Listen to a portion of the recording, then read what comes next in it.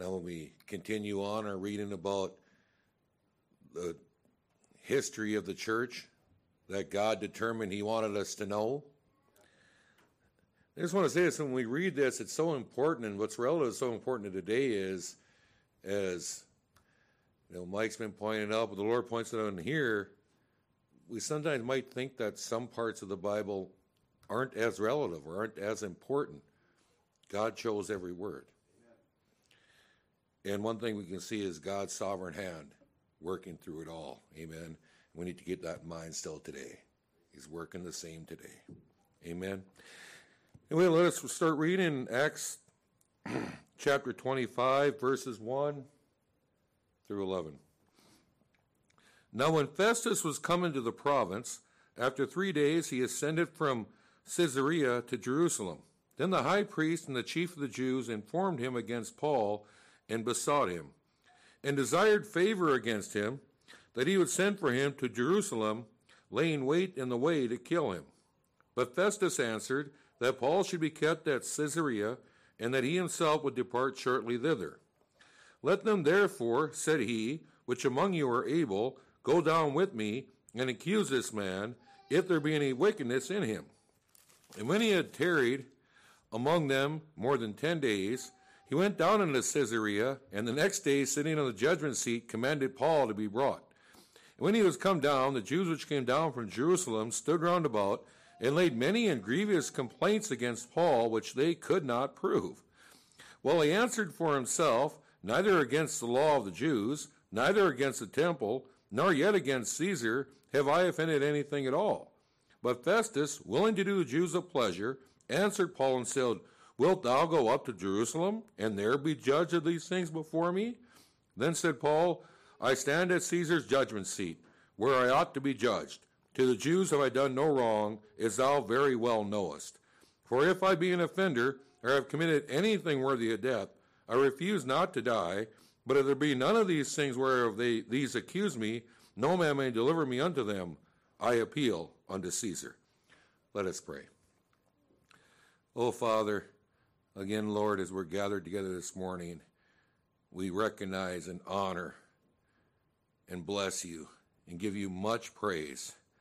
For we know you are the one true living God. You are the Almighty. You are the creator of all that exist, Lord. And you are sovereign over all your creation. Father, pray now that as you teach us in your word, and as you promise us in your word, Lord, that as your word goes out today, that it would have your desired effect amongst your people, Lord. Lord, that it would build up your people, Lord, and that you would be glorified. We ask your blessing upon this service now. In Jesus' name, amen.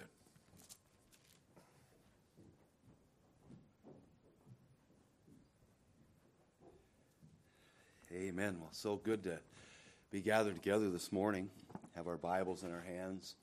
Again this morning in Sunday or in Bible study, reminded again, aren't we, brethren, how blessed we are to live in an era where we actually have all 66 books together.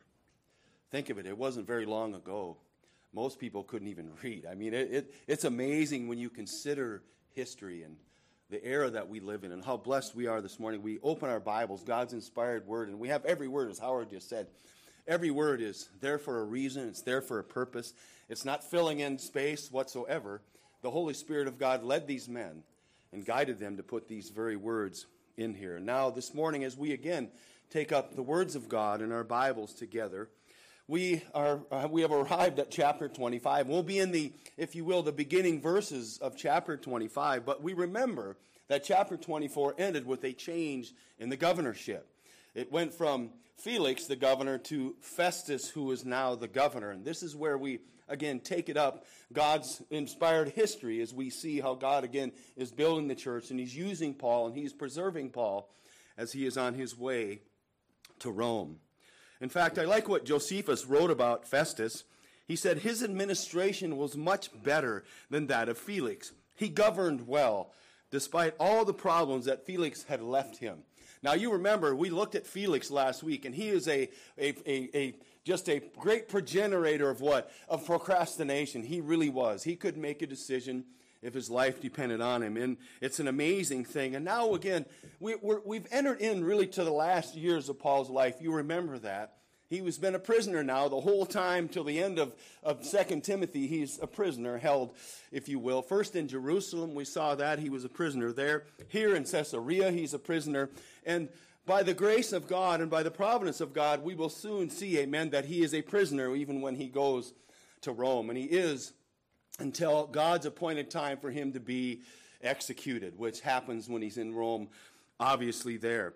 Now, Howard brought up a good point this morning, didn't realize it, but in the sermon now, we have seen in the book of Acts, we have heard all of the unholy, all of the untrue accusations that's being made against Paul, the unfounded accusations. Anybody remember? 3 times so far, and 3 times we've heard Paul's defense. Well, as we enter into our text this morning, we're going to hear for the 4th time Paul's defense, the accusations that are brought against Paul, and then his defense. And the Holy Spirit isn't done there. When we get into chapter 26 for the 5th time, brother, he will indeed have Luke record this glorious thing. Now listen, I always ask people, how many times does God have to say something before he's trying to drive a point home? Amen. There's an important reason why God would not once, not twice, not 3 times, but 5 times have us read over, have us consider this glorious portion of Scripture in this era of time and history. It's quite stunning when you think about that because, again, it seems that, again, the story or the narrative is being retold again. This one's a little bit shorter. There's some things that aren't brought out in this particular interrogation, but it is still the same thing, again, for the 4th time. In fact, we see so many similarities that it is told. Look at verses 1 through 3 there this morning as we get started in our text. The Bible says, "Now when Festus was come into the province, after 3 days he ascended from Caesarea to Jerusalem. Then the high priest and the chief of the Jews informed him against Paul and besought him, and desired favor against him that he would send for him to Jerusalem, laying in wait to what? To kill him." Well, brethren, one of the things that we see here again is that these Jewish leaders learned well from the previous 2 years earlier. Remember what happened? There was 40 men who conspired to kill Paul, and they were coming up with the same thing. Hey, why don't you have Paul come to Jerusalem? And they were going to lay in wait, just like these men. It's a stunning thing to consider how evil these men really have become. But again, we see this, brethren, as we look at this text, again, lying in wait to kill Paul. Now listen, these religious hypocrites, brethren, lie to Festus. They've learned well from the 40 conspirators that they tacitly endorsed when they were going to conspire to kill Paul with this conspiracy. They lied to Festus. They have murder in their hearts. And most assuredly, brethren, they have an ungodly conspiracy flowing through their veins. Now think about this for a moment. They've got murder in their heart. This conspiracy is flowing through their veins. And more than that, brethren, they have a hatred in their mind for Paul, for the man whom God has sent to preach the gospel unto them. In other words, what you see is they are completely cocooned, if you will. They are completely enveloped by their father, the lying devil himself. It is really a stunning thing when you think about that for just a moment. I like what one preacher said. These were religious men, religious leaders. Their actions show the danger of a religion that is not in true relation with God. And again, brethren, this is so important. You can be so religious and fighting against God. Think of that. And this is what we're seeing again as the story, the narrative, if you will, is retold again. These religious men are actually fighting against God. It's a stunning thing. And he continues, if your religion makes you a liar and a murderer, there's something wrong with your religion. Amen. Think about how that could be expanded out into the Muslims, some of these groups. But think about that for a moment. These religious men think they're following God, and in all reality, they are nothing but a heart-filled murderers who are, in fact, fighting against God himself. It's a stunning thing to consider. Religion, as the Bible defines it, there's a good religion in Scripture. James talks about that, right? There's a biblical religion. This is not biblical religion. Again, a religion that makes you a liar and a murderer, there's a problem with your religion. Amen. And this is, again, what we see. Religiosity is deadly. It's very dangerous to people's souls. And this, again, is what is being brought out in our text. Now look at verses 4 and 5 there. look what happens. They were laying in wait. Again, they took good lessons. They understood and watched what the 40 conspirators did. They themselves now are coming up with the same kind of ploy. It's a stunning thing. Look at verse 4 there, if you would. Sorry I'm spitting all over this morning, but I got cough drops in my pie. I've had a cold for several days, so if spit flies out and hits Brother Elmer out there, I apologize. Look at verse 4. But Festus answered that Paul should be kept at Caesarea, and that he himself would depart shortly thither. Let them therefore, said he, which among you are able, go down with me and accuse this man, if there be any wickedness in him. Well, brethren, what is one of the themes that we've seen in all of these trials, in all of the things that God is doing here? Again, we again see the kind providential hand of God in the life of Paul. They want him to travel so that they can kill him on the way. And old Festus, the tool of God, just says, no, I'll tell you what, I'm traveling down there. You'll travel with me. Amen? That's what's going to happen. So again, we see the providential decision that he makes.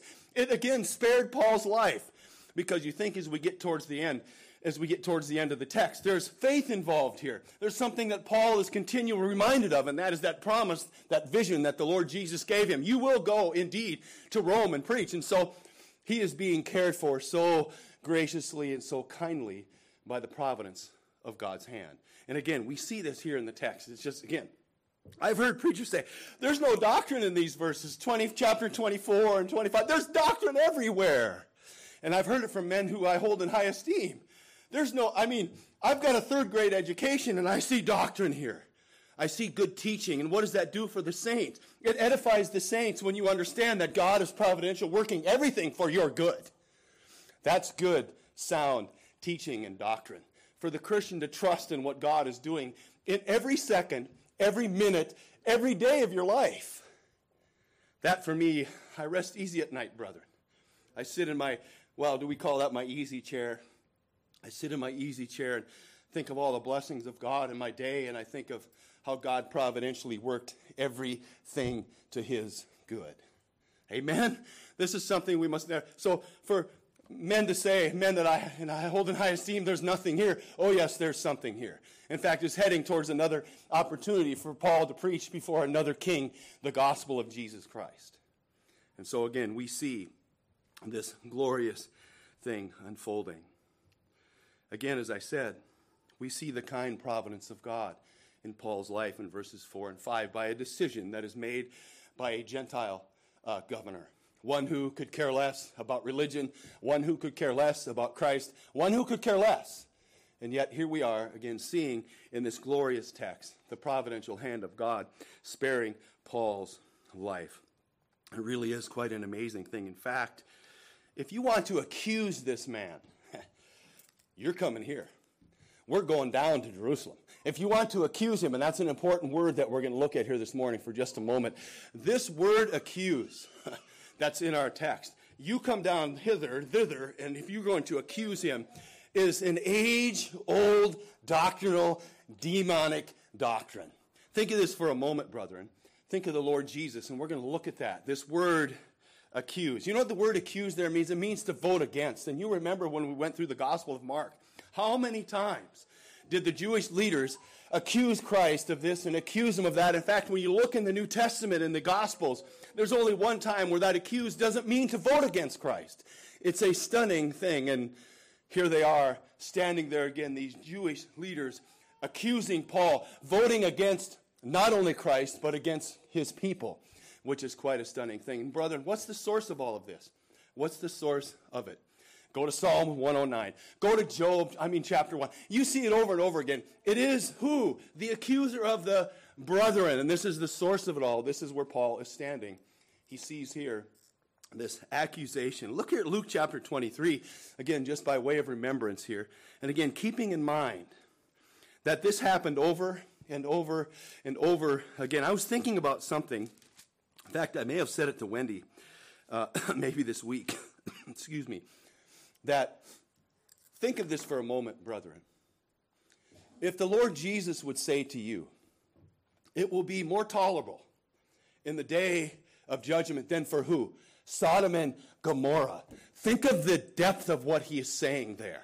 Here is God himself preaching to these religious Jews, and they are rejecting him out of hand. They keep rejecting him over and over again. In fact, they're not only rejecting him, we're going to see here again, they are voting against him to have him murdered.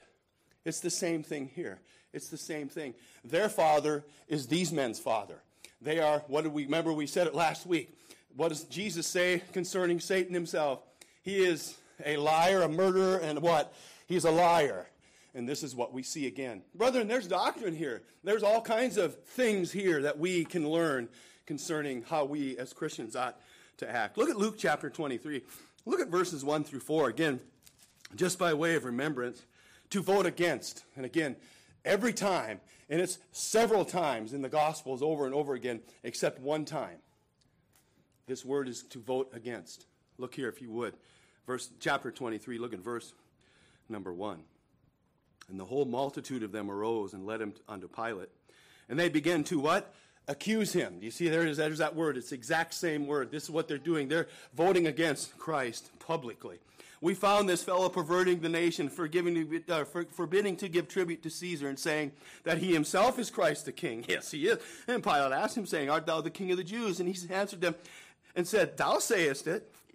Then said Pilate to the chief priests and unto the people, I find no fault with this man. Again, publicly, they're voting against their Savior. Think of this, brethren. The Lord, the Father himself sends his Son to regroup, if you will, to save his people from their sins. And here they are continually voting against him. They don't just stop there. Look at verse number 10 of the same chapter. Look there, if you would, Luke chapter 23. And the chief priests and the scribes stood and vehemently accused him. There it is again, voted against Christ, voted against the Savior, whom Matthew said he has come to save his people from their sins. Not only there, look at verse 14 of Luke chapter 23. Look at verse 14.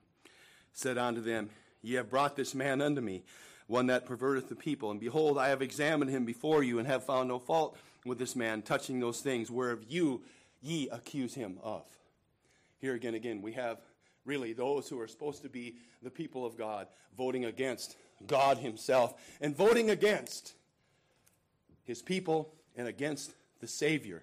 Think of that for a moment. Here we have the same situation. It's no different. Brother, look, do you see this? There's nothing new under the sun. There's nothing that Satan's going to do that's going to trick you and I. We've got it right before us all. Amen? We have it right here. These are his tactics. This is the kind of thing that he does to the people of God. He tries to get them through temptations. He gets them through persecution. He does all manner of things. But the source is the same. It all comes from their father, the accuser. In fact, look at Revelation chapter 12. Again, just one more verse. There's many. But look at here, the last book in the Bible. Look at here what we see. Again, Revelation chapter 12. Look at verse number 7. Again, this is the source. He is the fountainhead. He's the wellhead. He's the spring of these unholy, ungodly accusations. Voting against his preacher, voting against God. That is an active thing, brethren. That is a verb. That's an action verb for those of us who are in English and understand it. It is an action that they are actually doing. Think of that for a moment. I don't think we really can grasp what's happening. Look at verse 7.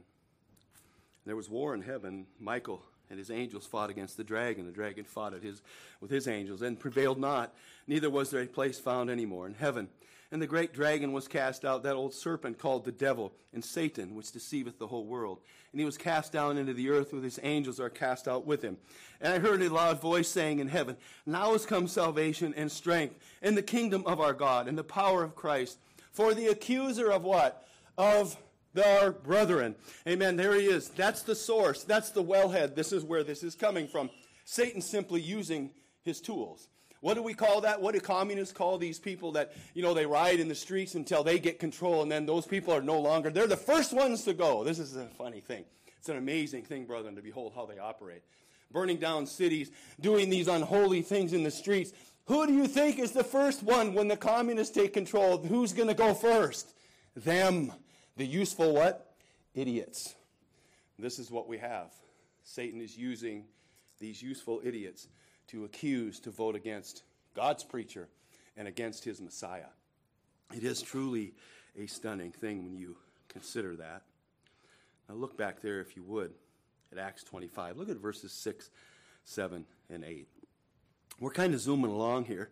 Again, as we said, the Holy Ghost has put this in here 5 times, and we are going to read it. We're going to study it. We're going to read it and study it together 5 times. That's what we're going to do, and not jump over things too fast.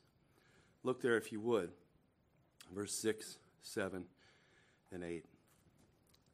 And we had tarried among them more than 10 days. He went down unto Caesarea, and the next day, sitting on the judgment seat, commanded Paul to be brought. And when he was come, the Jews which came down from Jerusalem stood round about him, and laid many in grievous complaints against Paul, which they could not prove. Again, he's simply reciting what we already know. But verse 8, well, he answered for himself, neither against the law of the Jews, neither against the temple, nor against Caesar have I offended anything at all. And again, as we see here, the Bible tells us, Luke says that after more than 10 days, Festus returns to Caesarea, or Caesarea, however you want to pronounce it, and convenes court. It's time to have court again. These Jews here, they come again, bringing accusations against God's preacher, so we've got to convene another court, and this is what Festus does. And the Keystone Cops, that's something. I was sitting here when I was working on this sermon. Just think of this, brothers, for a moment. I used it against the Jews when they were coming against Jesus too. It's like the Keystone Cops. Here they show up again. They have no proof, no nothing. And think about this, brother. Do you remember how long this has been? This wasn't yesterday. This wasn't like they had 1 or 2 days to come up with these charges. 2 years. They've had 2 years to stew, as I wrote in my notes. These Keystone Cops, they looked under every rock. They looked behind every door. They were looking behind everything. And in 2 years, they still could not bring founded charges against Paul. Think of that for a moment. You can see them, got their little hats on, roaming around there, looking for some kind of a charge that'll stick. And in reality, God is just using them as useful fools. It's a stunning thing to consider. These accusations remain unchanged for 2 years. Groundless, unfounded, unsubstantiated, and unproven, as he just said. You can't even prove them. In fact, as I said, you've looked under every rock in every cave in Jerusalem, and you can't find anything that's going to stick because they are indeed unfounded. In fact, look at verse 8. He uses language that he used when he was before Felix. Remember, we looked at this, but I want to bring it to your mind again. Look at verse number 8. He uses that word neither a whole bunch of times. Well, he answered for himself, neither against the law of the Jews, neither against the temple, nor yet against Caesar have I offended anything at all. And you remember, neither against all of these things, that word neither, again, let me just remind us. Because he did it over, if you will, over in chapter 24 as well, in verses, you see there verse 12 and 13. Neither. Neither literally means nor this nor that. Not this one or that one. It's an amazing thing, again, by way of remembrance. Just, again, the Keystone Cops. Not one or the other. In fact, none of them. He again stands up and says, neither of these, none of these, not this one, not that one. And by the way, you Keystone Cops you just think of how amazing this looks. If it wasn't so serious, it would be funny. Because you just see, again, God foiling their plan as they, again, are looking under every rock, in every crevice, in every hole, in every cave, trying to find these accusations that'll stick. It's really quite amusing. You start to be amused by it, but yet it's such a serious thing because they are indeed trying to kill Paul, which, again, is quite amazing. In fact, again, one pastor said this. In court, Paul faced, again, a dish of lies and half-truths, served up with venom and spite. Think of this for a moment.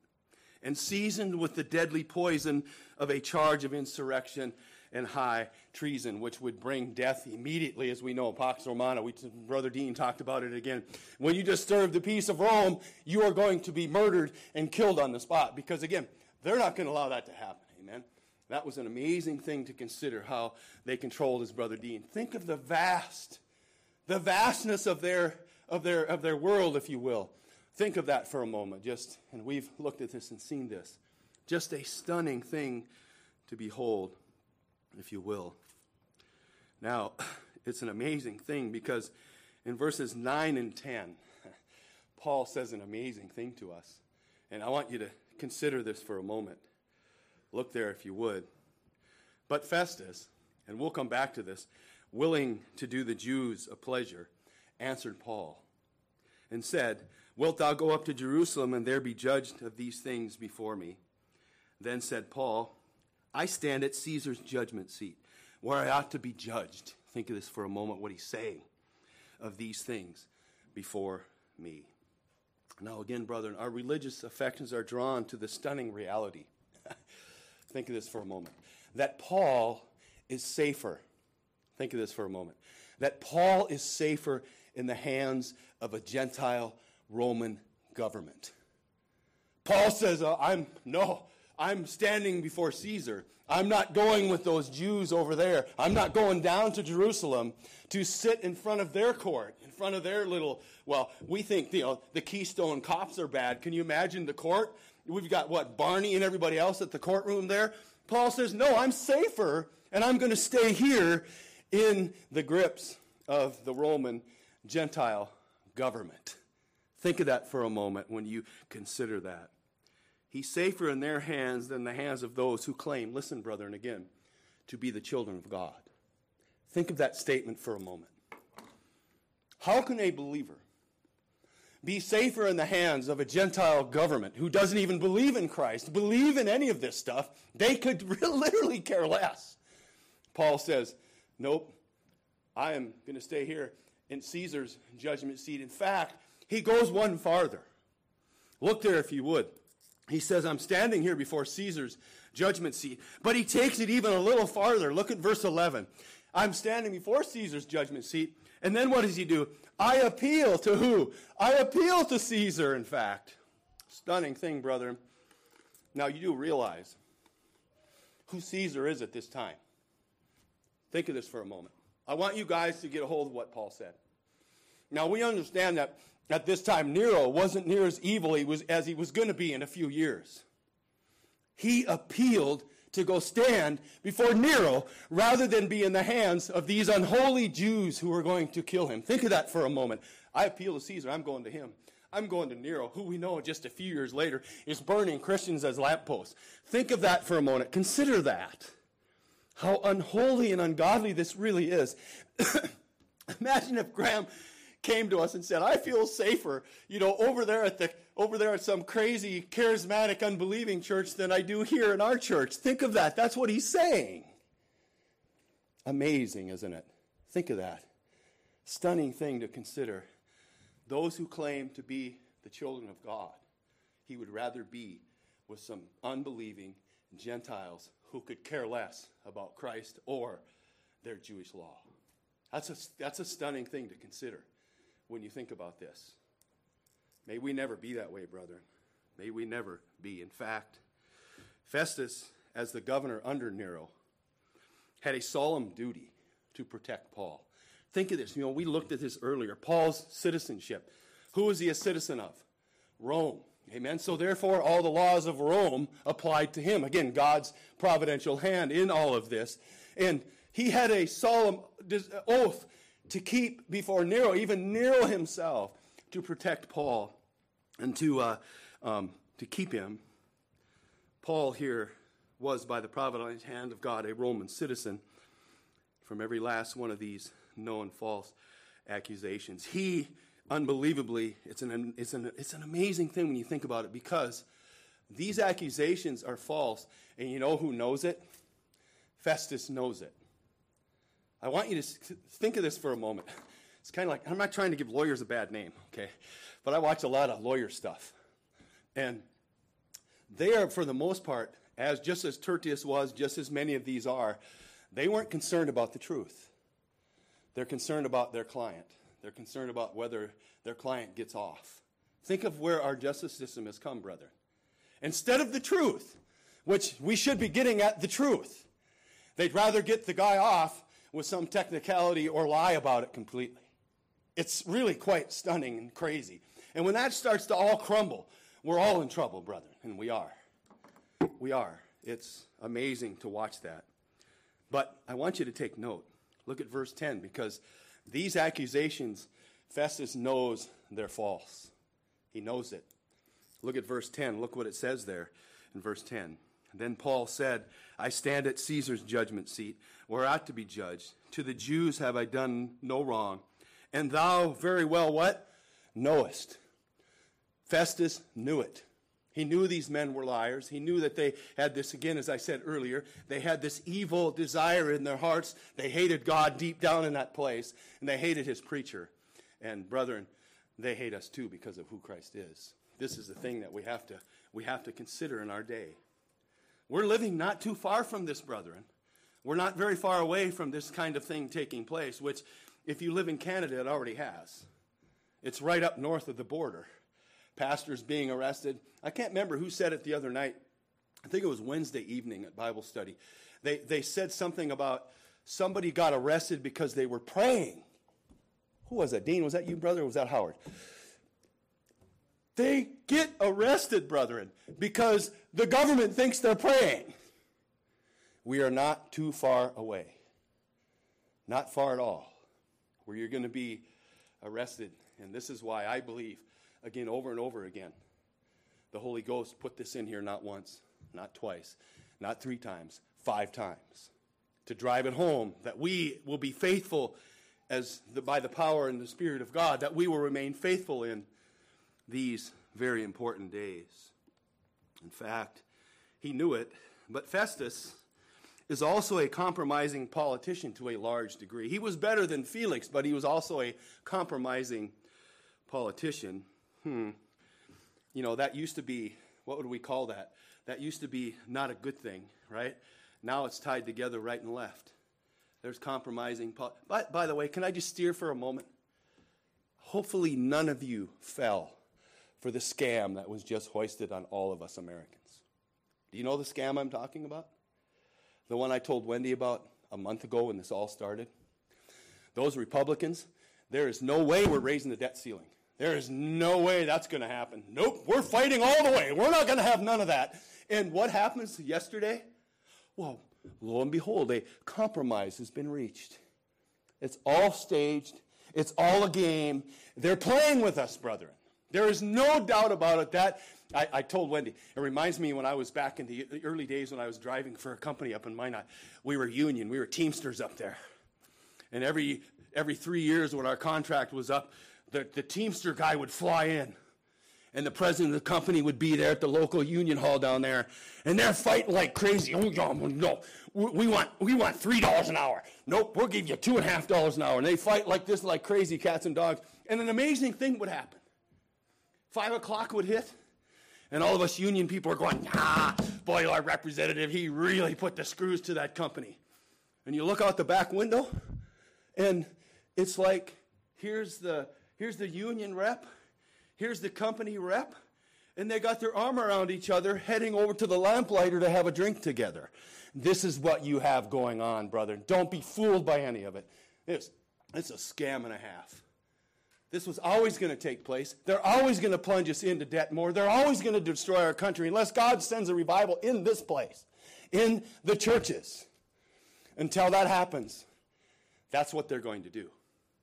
There is no question about it. They have reprobate minds.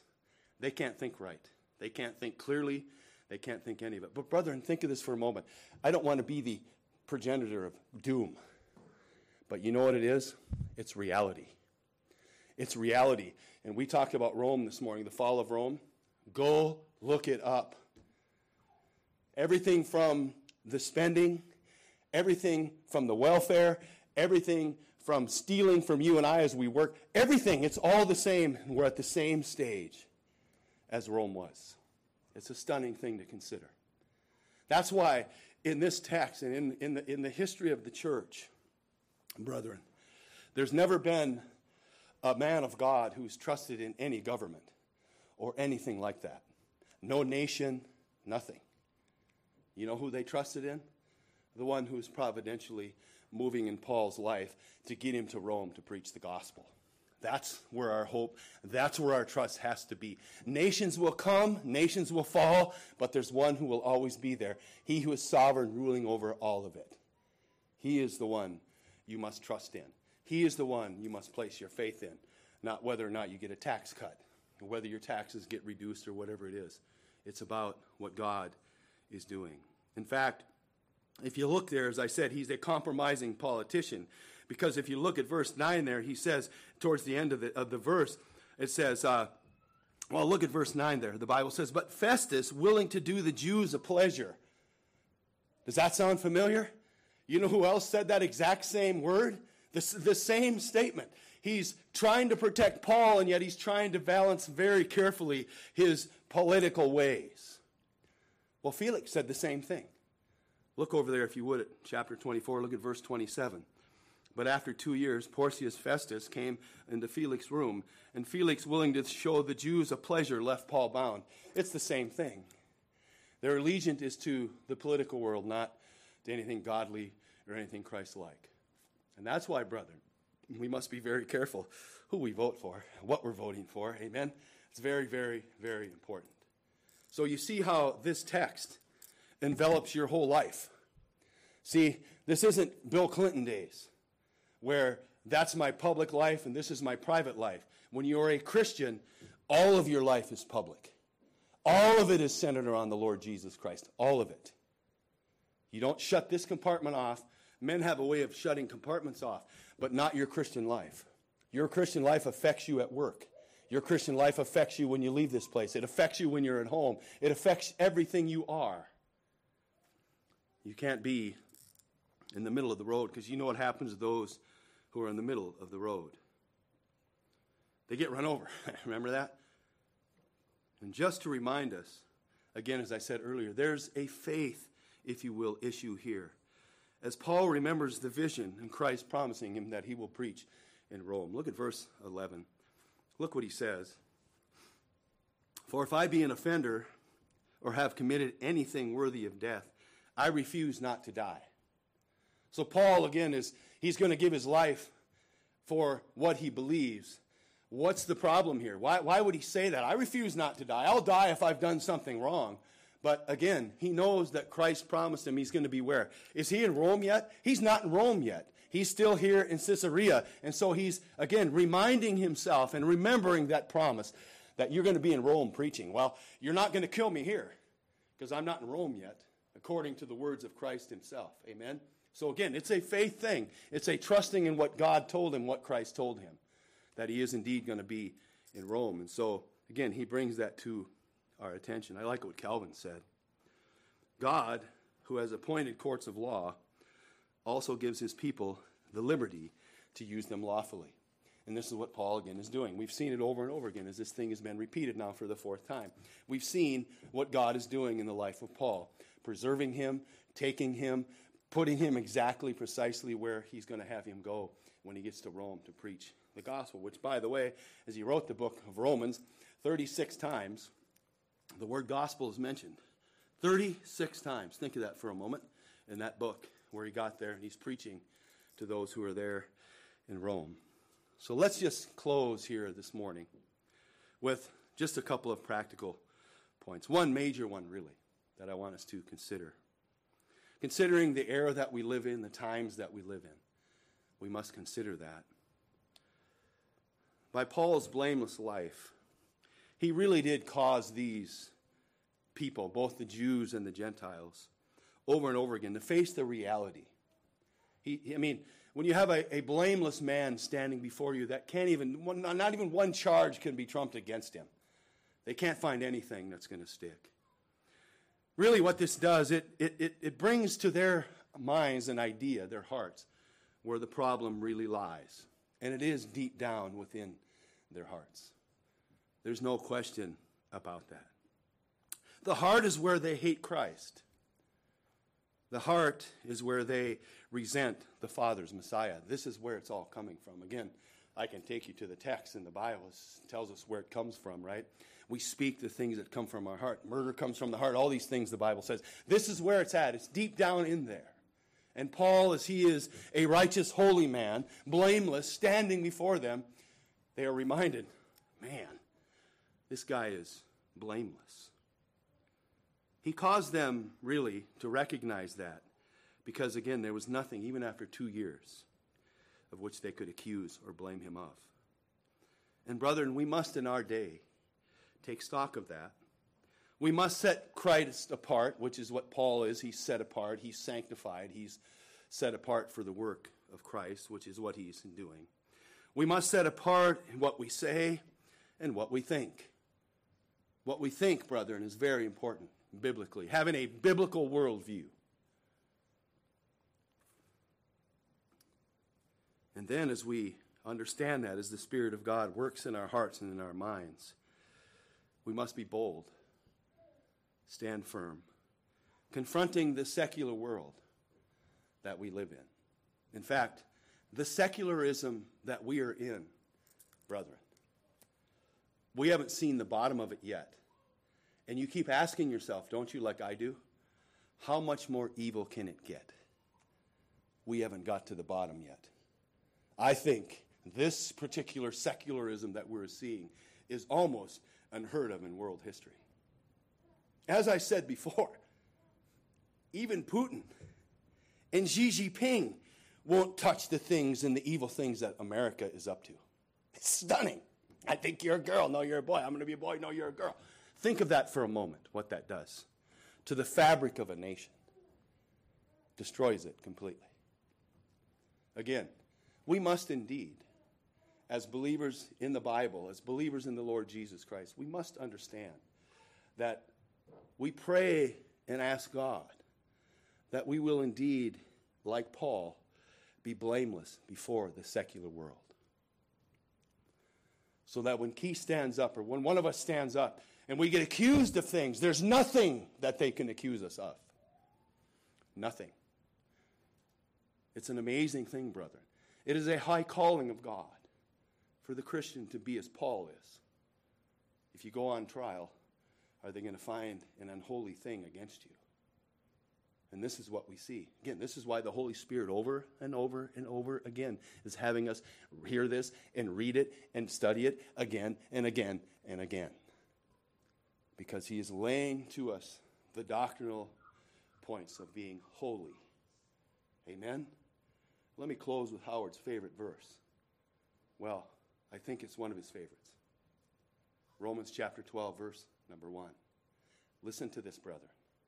Listen to what Paul, who is standing before Caesar, he employs and implores to go to Caesar, Nero of all people, his court. Listen to what it says carefully. I beseech you, therefore, brethren, by the mercies of God, that you present your what? Bodies a living sacrifice. Listen, holy. Now that doesn't mean completely, it means Holy. Holy, set apart, sanctified unto God. This is what we must be, brethren. Holy, he says, acceptable unto God. We could all finish the text. For this is your reasonable service. We see so many things here in our text, learning from Paul. And brethren, as we see men continue to fall, I've seen a lot. Another one this week. Another one. As we see men who allegedly are to be leading the flock of God, the under shepherds of God, and Christians, you yourselves, you want to live a blameless, holy, Christ-like life. So that if you are ever brought up on false accusations, you can say what Paul said. They can prove none of these. Not one. Never, ever, not one. Let's pray together. Father, we certainly see your grace all over our text again this morning. For it is by your grace alone that Paul was able to stand blameless before the world. Even a pagan governor knew that. Paul reminded him, you know these things are false and untrue. And Father, we thank you again for the fourth time that the Holy Ghost had Luke record this for us, because indeed you are indeed driving home the importance of first your providence in our lives, your good and kind hand in our lives, and also the importance that we see again. And we'll see it again in Acts chapter 26 as he stands before King Agrippa. The importance of being blameless, the importance of being holy and sanctified and set apart unto the Lord God. And as our days continue, if they do, if you don't send a revival, a great awakening, if there's no Jonathan Edwards, none of those great men of old whom you raise up, we indeed will have to have our feet shod with the preparation and the readiness of the gospel. May we be blameless. May we always bring glory and honor to your holy name. Again, we've seen so many here just as of late, men who have fallen into grievous kinds of sins. And the world, then, the secularists point their finger and say, see, look at these Christians. Look what they do. Father, may you, again, watch over us. Protect our hearts and minds from these unholy things, that we might indeed proclaim the gospel with great confidence and power. That the lost sheep, they will indeed hear the Master's voice, the Lord Jesus Christ, and they will indeed follow him. So, Father, again, we thank you for the true believers who are sitting amongst us. We pray today that your word has encouraged them and edified them to be bold and strong in the faith. Father, again, to trust in your power, to trust in the power of the Spirit of God to guide and direct us. And Father, if there's a lost sheep here, maybe today will indeed be the day that they do hear the voice of the Lord Jesus Christ. They will indeed be found by the great shepherd. They will indeed, as the Spirit regenerates them, their eyes will be open, their ears will be unstopped, their hearts will be replaced with flesh that they might understand and look up from whence cometh their salvation, the Lord Jesus Christ alone. Father, we pray all of these great things. And we again are reminded as we come shortly here now to the table, to the Lord's table, of these great truths. We thank you and pray these things in the name, the Bible says, that is above every name, the name of our Lord Jesus Christ, that name at which every knee will bow and every tongue will indeed confess to the glory of God. That name, as I like to say, as James wrote, when it is uttered and heard, even the demons shudder. That's power. Father, we pray in his name, in his glorious holy name, the Lord Jesus Christ, and all God's people said, amen.